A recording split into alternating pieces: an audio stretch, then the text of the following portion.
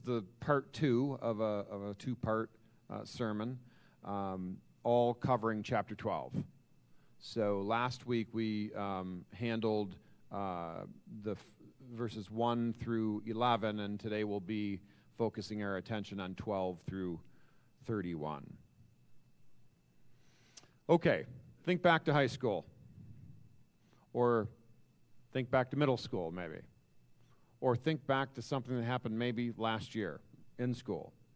Remember how sometimes your teacher would put you in some kind of group to work together, either to study something out or to bring about some project? I remember it happening in chemistry class in high school. It was 38 years ago. I hated it then, and it's still in my memory banks. A team working together somehow, or trying to work together with different attitudes and different abilities, different visions for approaching problem solving, and of course, different desires of putting forth maybe any effort at all towards the project. One wonders why a teacher would ever do this to kids. Put them together in a group, asking so many different kids to work together as one. And then, of course, you think about the local church. And the differences are even greater, and there's more people to boot. It's made up of all these different members of the church. They're so different from one another that if you try to think of just two particular members in the church that are different, working together towards a goal, you're like, how are they ever going to pull it off? Much less if they're working together with even more, or even the entire church. How could they possibly work together effectively? It's really mind-blowing when you think about it, because it's really diverse, the people in church. I've often talked about various friends of mine throughout my Christian life, and I'm like, I literally have nothing in common with this guy. I mean, Ryan, you and I could do this, right? Like, Ryan is masterful at working on the snow plow truck or his own vehicles or whatever, and I could not do that at all. That's just like one little example, right? And now God brings us all together and asks us to function together somehow, effectively, and even beautifully. But by God's design and power, as you know, maybe hopeless as it seems at first, the church does actually fit together into something wonderful. It shows the world what the love of Jesus Christ actually looks like. In his church, the many become one. And that's what today's text is all about. So if you have questions about whether or not this is possible for a church actually to be unified, actually to reach a substantial goal together, may this text encourage you. So let's turn our attention to the Word of God, 1 Corinthians chapter 12.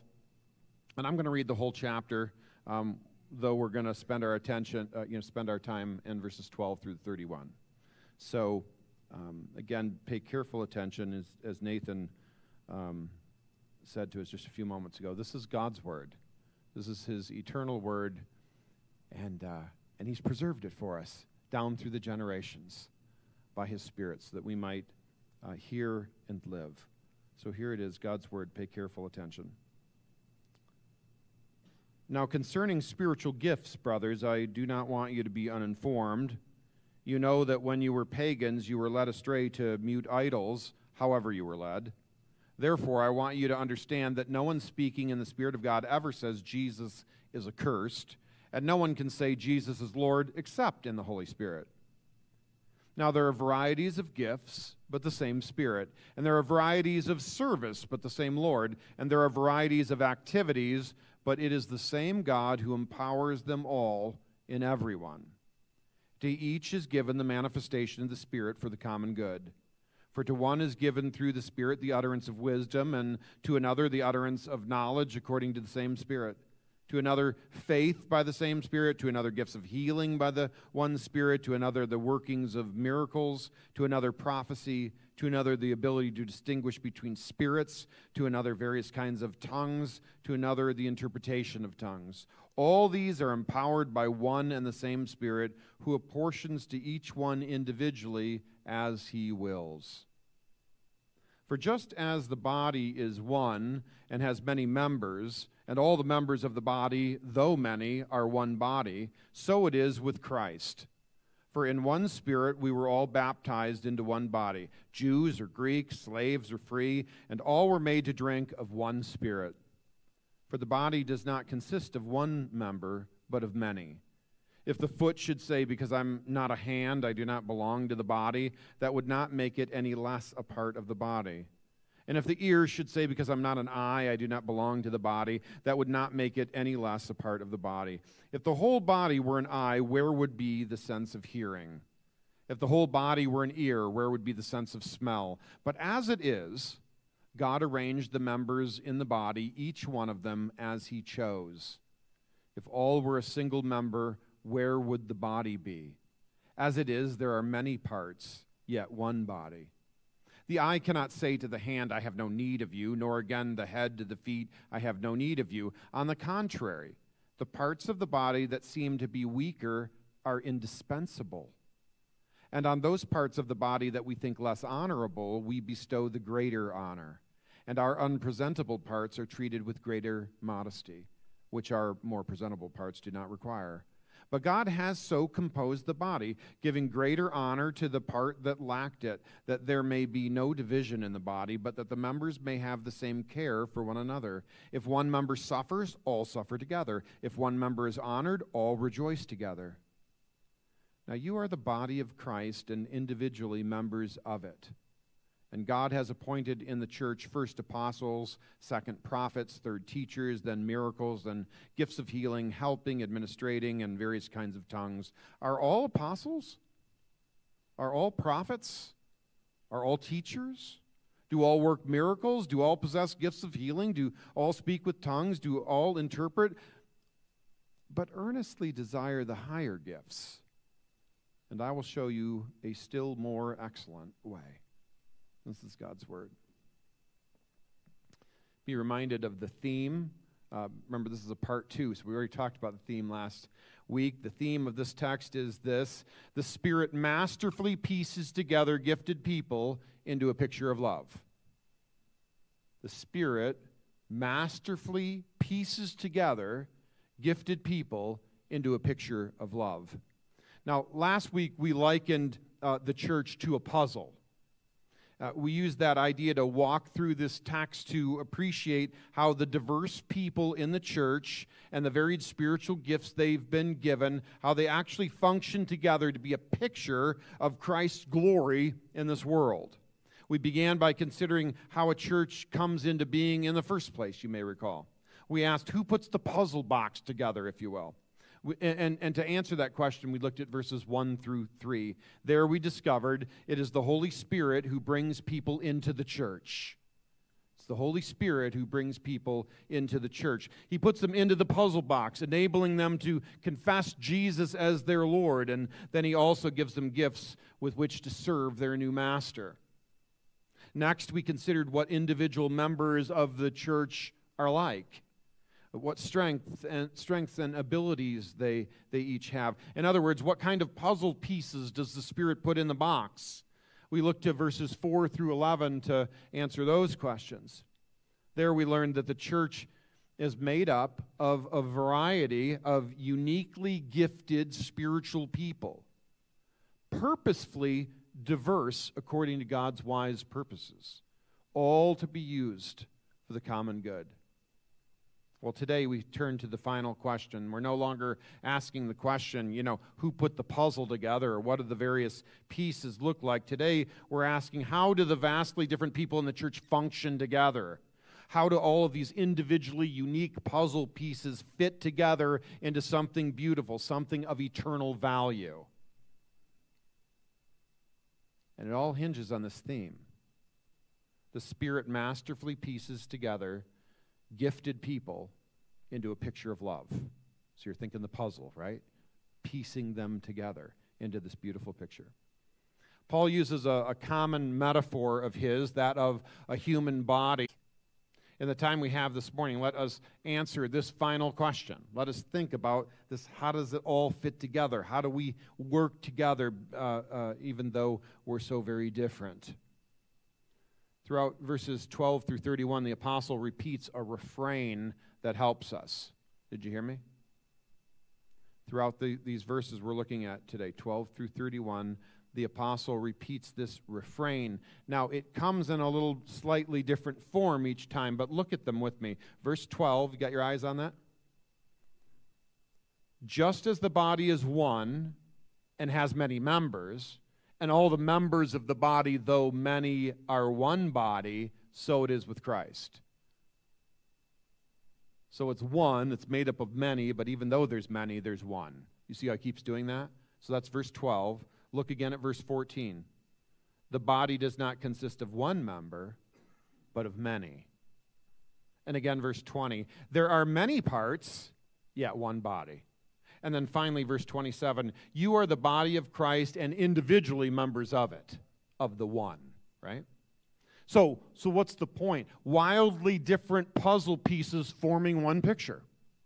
Saints with a wide array of different giftings forming one unified church. That's the idea being highlighted and explained in this final section of chapter 12. So let's look at how Paul makes this case and so grow in our understanding of how each of us fit together into one here at the church, at our church in Union Lake. As we do, imagine looking, opening up the puzzle box and looking on the bottom of it and finding the instructions there. There we find 4 steps for putting it all together. Okay? I say that because Paul holds out 4 realities here in these verses. 4 different realities for us to consider as we try to see why it is that we can actually come together as one body. So let's look at the first one, the first reality, the first instruction, if you will. Diversity brings unity because of a shared beginning. Diversity, the diverse gifts, right, bring unity because of a shared beginning. We see this in the first 2 verses of our text, verses 12 and verse 13. But look at verse 13 just real quick here. In one Spirit, we were all baptized into one body. Jews or Greeks, slaves or free, and all were made to drink of one Spirit. Corinth, you may recall, was a bustling port city. Lots and lots of business was coming in. It was actually joining 2 pieces of land, and it was this isthmus, and there was actually a port on either side of it. So there was people from all over the world coming through Corinth with different kinds of business and bringing their backgrounds and their culture and their social standing even. And so those who eventually would become part of the church were from all different walks of life. And so he says there in verse 13, Jews, Greeks, slaves, free men. Our church is no different, is it? I mean, one might stand back and say, this is not the most diverse group of people that I've ever seen, right? But as we think about it, we are pretty diverse. If we think about where we all come from, if we think about our family tree, as it were. In preparation for my mom's funeral earlier this year, I did some research into her family tree.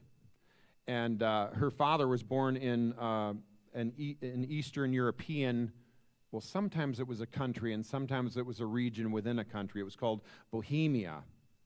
It was sometimes part of Germany, sometimes part of Austria, sometimes part of Czechoslovakia, or what was used to be called that. And I just got to thinking about the diversity of our church in terms of if we all did that. If we all traced our parents' trees backwards and saw where we all came from, we're pretty diverse, actually, if you think of it in those terms. We might be able to say we're all baptized into one body, Bohemians and Hungarians, Chinese and Norwegian, rich and poor, and we could throw all kinds of categories in there. But whether we're talking about the church at Corinth or our church here in Commerce, the varied backgrounds of the people, the different shapes of the puzzle pieces, if you will, though they are so very different, they are unified in the church. They become one as they become part of the church because they all have a shared beginning. Everybody comes into the church the same way. No one earned a spot in the church because they were of a certain bloodline. No one got an easy pass in because they had a certain amount of wealth or prestige in the society or something like that. No, all were brought in by the power and mercy of the Spirit of Christ. The idea was introduced, of course, at the start of the chapter when we were answering the question, who put the puzzle pieces, the puzzle together in the first place. Remember verse 3, no one can say Jesus is Lord except in the Holy Spirit, except that the Holy Spirit awakens people's souls so that they believe. It was here we noted that the Spirit of God was the one who formed the church. You put the puzzle pieces in the box. Everyone who can say Jesus is Lord does so because the Spirit gave them spiritual life. All who come into the church have the same beginning, that same initiation by the Spirit. And so it sweeps away all boasting. Oh, I'm in because I have blank, or I came from whatever. This idea is also seen in the beginning of the letter. It's been a while since we were in chapter 1, but be reminded, Paul there spoke to the Corinthians of their humble beginnings when God saved them. This is back in chapter 1, starting verse 26. Not many of you were wise, not many were powerful, not many were of noble birth, he starts. Then Paul goes on to speak of how God initiated all those different kinds of people into the church. 3 times in quick succession he wrote, but God chose what's foolish. God chose what's weak. God chose what's low and despised. God chose. God chose. God chose. Why? Because everybody comes into the church the same way. Their beginnings are the same. God chooses them. The Spirit awakens their soul so that they might believe that Jesus is the Christ. And so finally, in verse 30 of chapter 1, Paul concludes with this truth. He is the source of your life in Christ Jesus. He is the source. He is the initiator. He is the chooser. He is the mercy giver. Right? So all the same beginnings. I say all that to say this. Here in verses 12 and 13, Paul is telling us how the church fits together, despite the fact that it's made up of all different kinds of people. Just like a human body is made up of all different kinds of organs, they fit together because they have a shared beginning. They all entered into spiritual life found in the church the same way. They were all initiated into the realm of the Spirit by God's grace. And that's how we can come together, if we remember how we came in. Diversity, of course, can bring chaos, disunity, division. I can testify of that study group in chemistry class. When people who are unlike one another because of their heritage or social standing or even their individual gifts or interests and desires to use those gifts, this has the capacity to tear the church apart. Right? We can say, no, my thing's more important. I don't care about your thing. That happens. Diversity can bring that sort of chaos and disunity, right? Especially as we judge others who are different than us or who want the church to have different ministries or activities than we do. So how do you and I overcome this danger?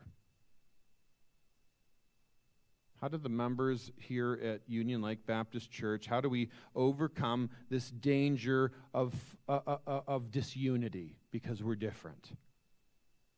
Well, Paul reminded the Corinthians that diversity was supposed to lead to unity because every member of the church had a shared beginning, and so we all have a shared beginning. Each was nothing without the Spirit's initiation. You remember back? Just before? Remember your start in your spiritual life? Remember those days? Who gave you that understanding? You smarter than the next guy? Is that how you got in? Do you have some advantage because of your family tree? No, the Spirit awakened your mind and your soul, right? And that was the case in Corinth, and that's the case with all of us here. And as we remember that, we are empowered to abandon our boasting, our selfish competing with those who aren't like us. Do you need to hear this today? Do you need to hear this today? This isn't just a lecture, friends. This is God speaking to his people. Examine yourself carefully against God's word and ask yourself, what is the Spirit of God asking me to do in response? What is the Spirit asking you to do with respect to those who God has created with passions and abilities and dreams that are vastly different than your own?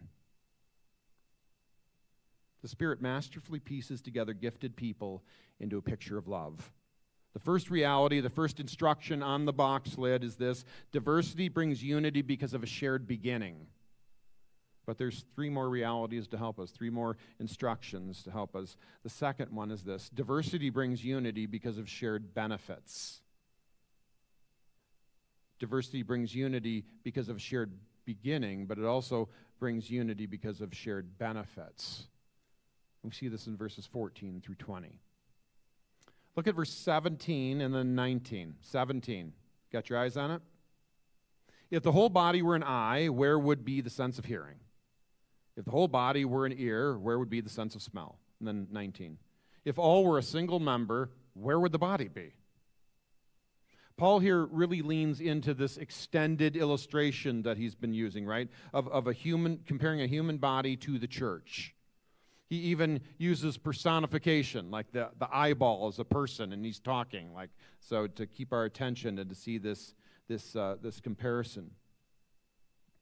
In doing so, he appeals to the essence of what a human body is. Did you hear me? He's appealing to the essential nature of what a human body is, so that we might ask, what essentially is the church? That's why he's giving this comparison. The body, by definition, is made up of countless parts that have unique functions that contribute for the benefit of the whole, right? Isn't that what a body is? You got all different parts. They're all different, doing different things, but they're all working together for each other's benefit. The very concept of a human body brings to mind a skeletal system that provides the body structure, and the heart that pumps our blood through the body, and various organs that filter bad things out of our body and secrete chemicals we need to maintain our health, and the brain tells all the other parts what to do and what's needed, and the skin over the top is to protect it and maybe to make it beautiful, and exterior members like our arms and legs for walking and jumping and grabbing and carrying, and the eyes and the mouth and the ears and the nose for the five senses. That's what a body is. Nobody can describe the body by just saying like, oh, it's just like an arm. Nobody does that. That's not what a body is, right? All of those parts having different responsibilities, even in the poor job, my poor scientific brain trying to describe some of those things, all those parts having different roles, yet working together for the benefit of the whole. In fact, the notion of the body being made up of a singular part only having one job is just stupid, nonsensical. Nobody does it. It destroys the very concept of what a body is. That's why he says in verse 19, if all were a single member, where would the body be? Right? If it were a single member, that's not a body. That's like a limb. It's a part of a body. In fact, we only know what a body is because God has defined it by the way He designed it. We only know what a body is because God made it and said, this is a body. He's the creator. None of us are the creator, right? So He sets the definitions. He sets the understandings. Notice verse 18 there. God has placed the members, each of them, in the body just as He desired. Who did? God did. God's the one that put it together. And God's desire, His will, which is running through this whole passage, it's the foundation of His perfect unifying plan for His creation. It's awesome. It's perfect. It's holy. It's other than us. In God's world, the only world that there is, He made the human body, the only kind of human body that there is. He made it with many members. That's what a body is. And so it is with the church. That's how He designed the church. God's loving plan to redeem sinners springs into existence from His eternally perfect will. He sent His Son into the world to pay for the sins of all He would choose to be part of the church. His Spirit brings each one in the same way, initiating each one into the realm of spiritual life with the fruits of forgiveness and eternal peace with God. Eternal peace with God. This is God's perfect plan for putting the church together, not unlike a plan for putting a human body together. with a lot of different parts, doing different things, but being made part of the whole. And don't forget that this passage is about spiritual people having spiritual gifts, right? Back in verses 4 through 6, we read of the Spirit of the triune God designing each person in the church by giving them a variety of different kinds of gifts and different ways of employing them. This diversity bringing benefit to the whole. This is what a church is. If you're looking for everybody to do what you do and think what you think, friends, that's not a church. That's not a church. To wish away how the many come together, blessing each other as a unified, complete community, to wish everybody were like you, or to see your gifts as their gifts as no value to the whole, that is to say that you don't see the church as God designed it. You think your plan's better. You think his idea of what a church is not right. Maybe that's arresting you a little bit today. I hope so. That's the point that Paul's making in verses 15 through 17. He's essentially saying it's arrogant and stupid to think you have no need of the people in the church who have gifts that are different than yours. It's arrogant and stupid. To judge others' gifts as less than yours, or worse yet, to see them of no value, is to deny the beauty and wisdom of God's design for the church to function together, employing these diverse gifts as one. Mutual benefit. One's strength and insight and ability making up for the weakness and blind spots and lack of another. That is what the church is. Just as the body benefits from sight and hearing and smell from the various different organs on the face, so the church benefits from the diverse gifts of teaching and helping and administrating and all the rest the Spirit graciously supplies. And I want you to hear this, friends. Tune in for a minute. Something very specific to our church. One of our distinctives here is equipping the church through training. I announced 2 of those opportunities, on Thursday already today. Much of that training involves equipping people to teach the scriptures, that we'll have more teachers here. It's vital to the health of the church for us to do this. It is vital to becoming a mature, growing, sending church. If we don't train people to be teachers and preachers, we'll have no elders, we'll have no missionaries to send out, we'll have no church planters in the region that we can support, and things like that coming from our body. But there is a temptation for those who do not have a teaching gift to feel as though they are somehow less than those that do. Friends, we need all of the gifts to function together. Simply because we put a lot of effort into one of the central roles of a church does not mean we don't appreciate the others. And if I have somehow led you to believe that that's how we think, I would ask you to forgive me, because that's not my intention. Don't allow the thinking of the world to creep in and essentially suggest that you're something less. You don't want to say something like verse 16, because I'm not a teacher, I'm not part of the body, because that's just untrue. Diversity brings unity because of the shared benefits among us.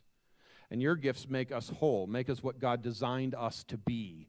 Many members, different gifts, functioning together in unity. So be encouraged. Be encouraged. Fully and joyfully use what the Spirit has created you to be in the body, the unique role He wants you to play. The Spirit masterfully pieces together gifted people into a picture of love. The first reality, the first instruction on the box lid was that diversity brings unity because of a shared beginning. Secondly, we just went over that diversity brings unity because of shared benefits, but there's still more to help us. The third reality is that diversity brings unity because of a shared awareness. And we see that in verses 21 through 26. Look at 22 and 23 for a moment. The parts of the body that seem weaker are indispensable. And on those parts of the body that we think less honorable, we bestow the greater honor. And on our unpresentable parts are treated let me read that again. And our unpresentable parts are treated with greater modesty. Now these verses, again appealing to this long illustration of a human body. These verses demonstrate the necessity and value of members that aren't normally thought of as the important ones. The head, the eyes, the heart, these are recognized by everybody as the chief parts of the human body, right? Perhaps you might think of people of great financial means in the church, or the pastors and teachers that are visible and speak publicly so often. You might think of them as really the ones that are worth something. But in the body, who can deny how the human body, who can deny how indispensable the kidneys are, or the lymph nodes, or the hip joint, or you fill in anything you want there. Pituitary gland, I don't know. I almost called Sue yesterday and said, could you give me some medical terminology that would make sense here? Yeah, who can, I mean, if you've ever been in the hospital and a part of your body isn't functioning right, who can deny that that's an important part, right? I remember when my dad hit his head, he jumped out of the back of a truck, and he banged the back of his head on the tailgate. Many of you maybe remember that. As a result, his brain swelled, and he was bleeding in his brain. And you know, there's nowhere for that to go. You've got a skull that's hard, and it doesn't move. And so what ends up happening if your brain swells too much, it's so much damage, and you die. Or you become, really harmed by it. But there's a little part in the body that before this event, I never knew existed. If you've ever seen some kind of scan of the brain, perhaps you can picture it in your mind. It's on both halves. There's a little thing that looks like a teardrop or maybe half of a butterfly wing right in the middle. Can you picture it when you see a brain scan? Maybe you've never seen it. It's this little void. It's a little space in the middle of your brain. There's nothing in it. It's just a hole. It's just this little empty bag, or I don't know what you want to call it. And you know why it's there? So that when you hit your head and your brain expands and swells, and blood starts to fill the space in there, it's a little shock absorber. There's a little bit of space for it to go. And that little hole fills up. God designed that little tiny piece. How vital. My dad's here today because he has those little spaces in his brain. It's extraordinary when you think about it. Never knew it existed. And yet when we became aware of it and its function, we certainly couldn't say we had no need of it. That little part was indispensable. And so it is with the church. We see those who serve in the background, those who pray in secret, those who bring meals to people and provide rides and visit the sick and encourage the faint-hearted. These less visible members of our church who aren't normally celebrated publicly, these people are indispensable, and we honor them. We honor them. Why? Because we have all been made aware that our church is founded on this reality. Listen in now. Our church is founded on this reality. The founder of our faith, the Lord Jesus Christ, he humbled himself. He emptied himself. He made himself poor. He made himself nothing to bring us to God. The one who men hid their faces from.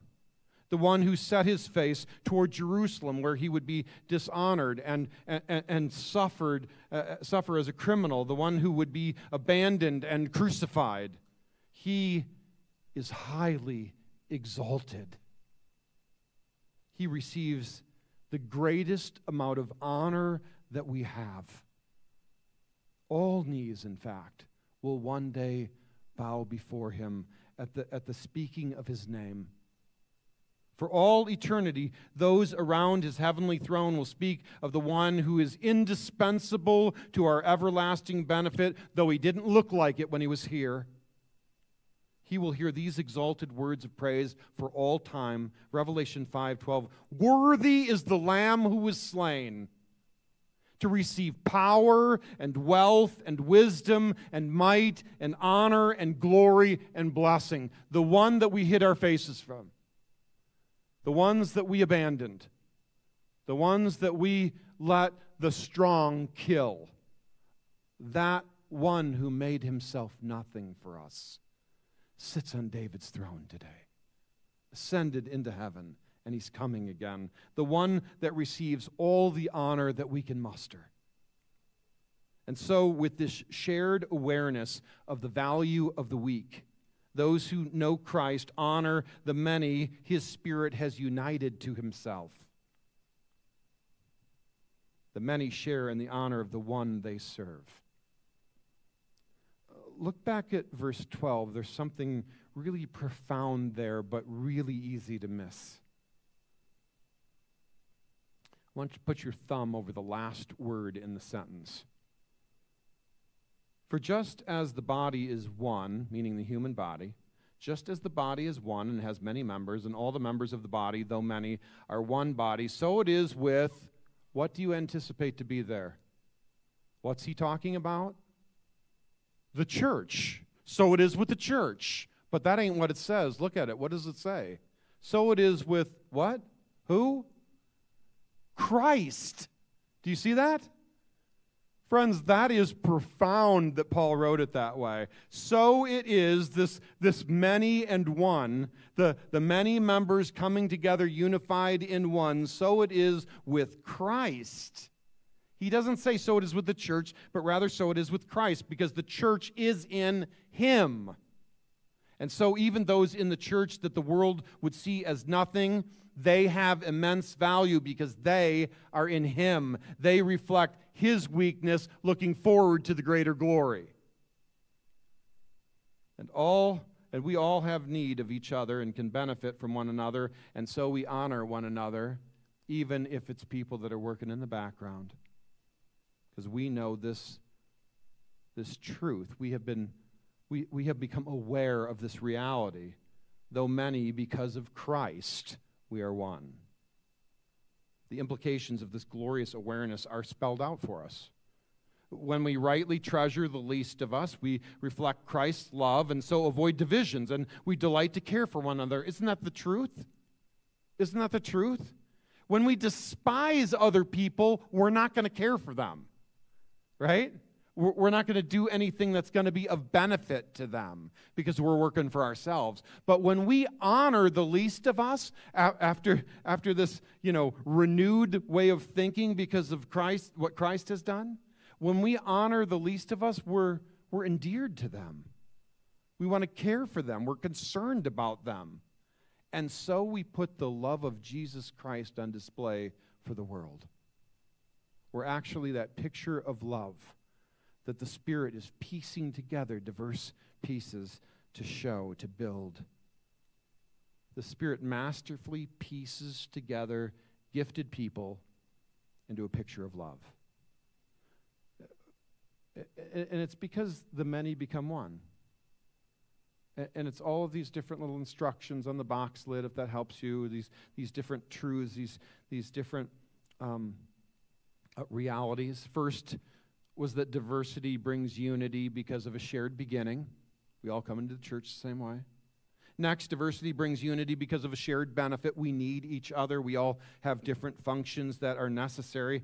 And thirdly, we just looked at this idea of diversity brings unity because of a shared awareness. We're aware of the benefit of those who make themselves nothing for other people. Finally, diversity brings unity because of a shared ambition. We see this in the last verses 27 through 31. Look at that final verse with me. Earnestly desire the higher gifts, and I will show you a still more excellent way. These last few verses of our text return to listing various gifts in this section, right? Various gifts the Spirit gives to those in the church. Interestingly, though, there's some unique things in this list, or the way the list is put together. He lists both spiritual positions as well as gifts. That's new. Paul also includes in the list roles that, while present in the early church, no longer exist today. Apostle and prophet. You see that in verse 28? And so incidentally, that bolsters the argument that not all gifts that were present in the early church are in play today. I hinted at that last week, right? So I believe that the miraculous gifts are no longer in play. Speaking in tongues, like speaking in languages that I've never studied, all of a sudden I can, speak Russian or something like that because there's a Russian visitor.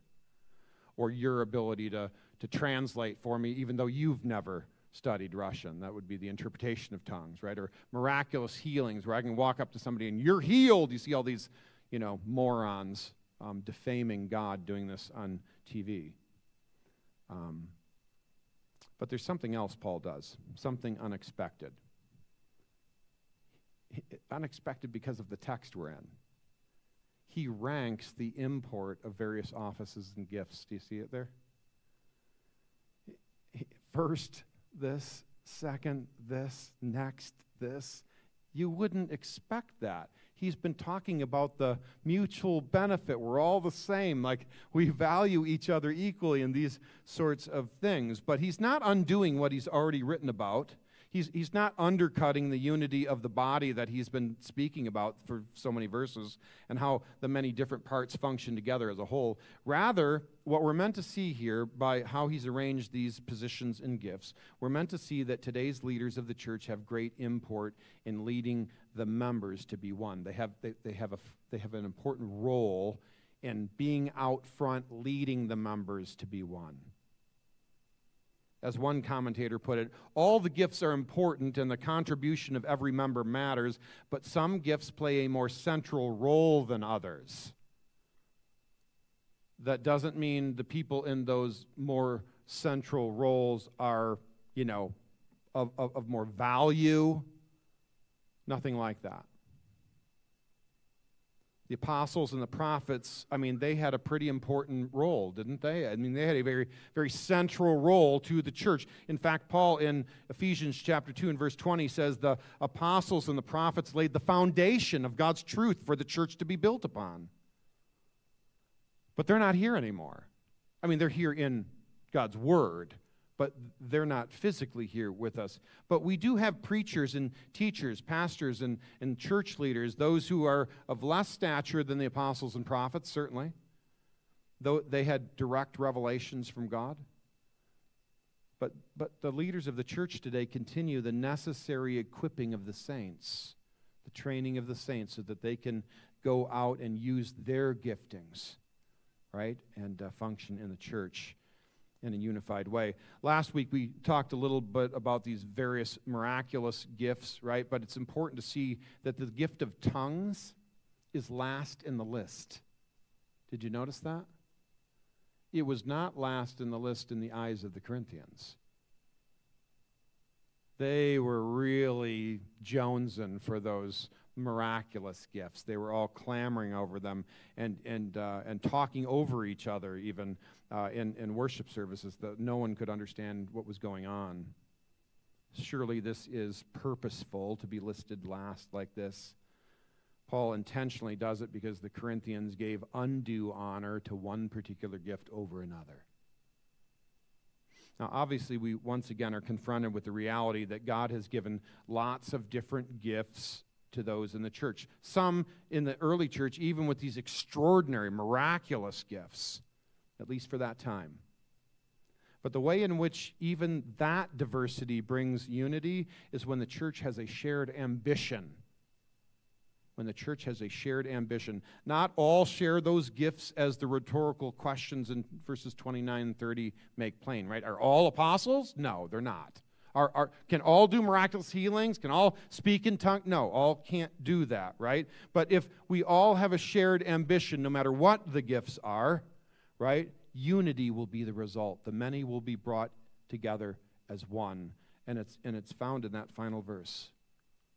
It does say earnestly desire the higher gifts, those central gifts, those gifts that equip others in the church. You should desire that. Not all will have that gift. But Paul goes on to say, I will show you a still more excellent way. It's not wrong to aspire to be used in significant ways. I mean, the lead up to the qualifications of 1 Timothy chapter 3 say, for a man to aspire to the office of elder, it's what? It's a good thing. It's a noble task, right? So it's not wrong to aspire to be used in significant ways, to seek to equip others with the central role in the church. Sincere desire, though, it says. Sincere desire, not self-glory, but sincere desire to pursue a better way than those outside the life of the Spirit to use those gifts. Paul here speaks of the ambition to use one's spiritual gifts to love those in the church. He's going to, in fact, right now, as we turn the page, he's going to have a whole chapter on that topic, what love looks like. It's read at weddings. It's famous, right? That shared ambition, friends, is when each of us says, I want to lay down my life. I want to be used up like a sponge. I want to be used to help the people in the church, to care for them, to love them, to help them in their way so that they might be used in the church also. Though our gifts are of all different kinds, we are to employ them with one goal, to show Christ's self-denying love for the good of others, for the common good. That is the picture of love that the Spirit masterfully pieces gifted people together to put on display. Take a few minutes of just quiet reflection over the word before we close with a benediction.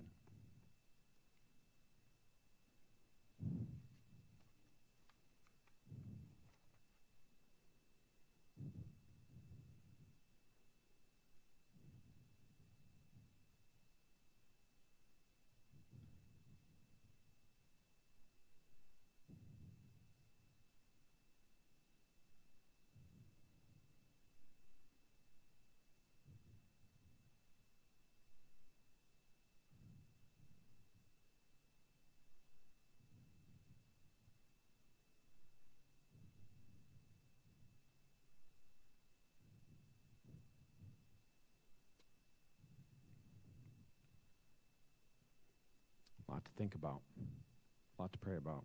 Stand and receive. I'm going to repeat the same benediction from last week. It's so fitting for